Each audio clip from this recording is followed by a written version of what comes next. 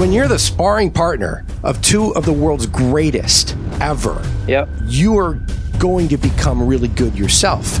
But that required him to lose. One of my favorite quotes is, failure is not final, it's only feedback, and feedback is the breakfast of champions. Sure it is. Attack Life, Not Others, with Tim Hoover and Steve Mittman. Today we have Brian back. You know, he's sensei. Traveled his journey, took him out of our dojo, and now he's back, which is great. He's got a lot of knowledge and really just great to have him back in the school and participating in our style. And I also train his son Max, which is awesome. A lot of times the end with the class is just to talk about stuff, things. And you did this the other day on a Saturday, and you posed a question to him that I found to be really interesting because there's so many different applications in it. You know, with you can start with the martial arts, but you can take it out of the martial arts in so many different facets. So, you know, Brian, why don't you take it from here? What was that question you posed to the students? How good is it possible to lose by winning? I threw it out to them, and they was getting a bunch of different answers. You know, some people were saying, well, maybe you're just cheating. You could cheat yourself, or, you know, you could take advantage of others to get there. You know, and sometimes we get so hung up on the construct of winning or losing. And when we think about it, isn't winning and losing just like constructs that we really just created? You know, we get so hung up on the winning and the losing, and everybody says, well, we need to quantify this experience or that experience or this game. So somebody has to win, somebody has to lose.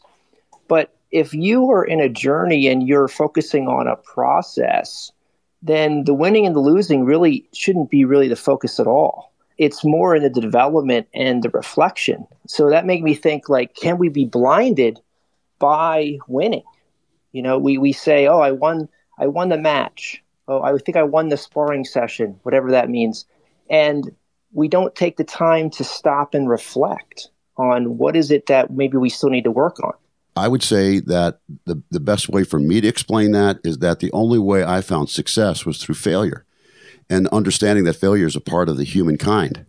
Accepting that I am not perfect and I'm going to be chasing perfection. We were talking about this the other day, my whole life, but I'm never going to, be perfect. The truth is, as again, I can rattle on for days about this. The truth is not in me.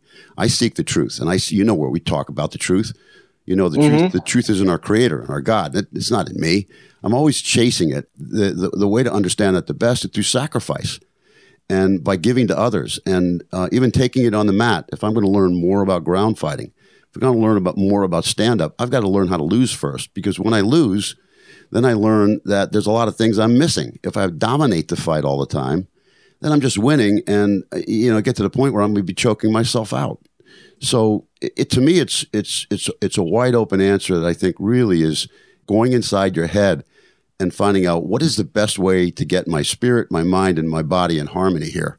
Not just my mind dominating my thoughts and saying, I'm going to be the best, I'm going to beat you, and I don't care about anybody else. It's so easy to lose our heart in all these matters. Right. Brian, the last time you were on with us, the last episode, it was the one where you were talking about the compass and to be clear on why you do things that you do. And that will keep you motivated. It'll keep you on track. So tying that into this, if you ask me, if your purpose is to show up, okay, we're all martial artists. It's a martial arts based podcast. So we always use that. But again, this could be the boardroom setting. It could be a business setting. It could be the church, anywhere.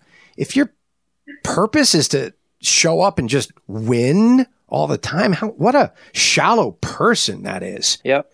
You should be showing up for the reason in which you're showing up in the first place. So let's stick with the dojo. If you want to become a really good BJJ practitioner, if you want to become a really good boxer or whatever, you need to know that you're going to lose so that you can win. Right. But if you're just showing up to win, to beat other people, well, why do you assume that you'd be able to do that right away anyway? Well, here, let me just interrupt you a second. What was your story about Muhammad Ali? His training part, he had to lose. He had to take the whipping. He couldn't dominate, right? Well, with Larry Holmes, my dad's really good friend. So maybe you know this, maybe you don't, Brian, but Larry Holmes, one of the greatest boxers of all time, of course, started off as Muhammad Ali's training partner, sparring partner, Joe Frazier's sparring partner. So when you're the sparring partner of two of the world's greatest ever, you are going to become really good yourself. But that required him to lose on purpose. He couldn't go in there and just beat the crap out of Muhammad Ali. Otherwise, they'd get rid of him because Muhammad was supposed to get better off of him. Correct. If Larry had the ability in the beginning to beat him, which he didn't in the beginning, but there became a point where then he could, but he still had to hold back because if his goal was to go in there and win, you don't do that, he'd be out of a job. His job was to get Ali better. Correct. But at the end of the day, he got better. He got better. So, you know, I think the end result. The process. Sure. And the end result of learning how to lose to be able to win is for, you know, by chasing that success story first. And you gotta, in life, you know, I believe that you have to go through all that stuff first. But at the end of the day, you have to find success to be able then to really back off and say, okay, now it's time for me to give. You know, it's time for me to really let go and start teaching others and make that sacrifice. I'm glad you brought that up, Tim, because you know, when I'm in the sparring and I'm in the dojo, you know, sometimes I'm working with a student and we're sparring and it's like, you know, they're more advanced students, so I'll go a little bit harder with them. But there'll be other students where, you know, it doesn't do me any good to go level 8 on this person. You know, it's important for me to meet them where they're at. Right. And in a sense, I might be losing. I don't care.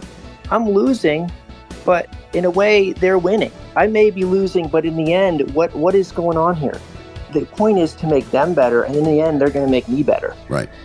One of my favorite quotes is, failure is not final, it's only feedback, and feedback is the breakfast of champions. Sure it is. And it's like, if you get into that mindset, you know, there's no winning or losing. It's just about becoming better. Thank you for listening to Attack Life, Not Others. For more on our way of life through the martial arts, subscribe to our podcast. AttackLifeNotOthers.com. This has been a Steve Mittman social media creation. SteveMittmanSocialMedia.com.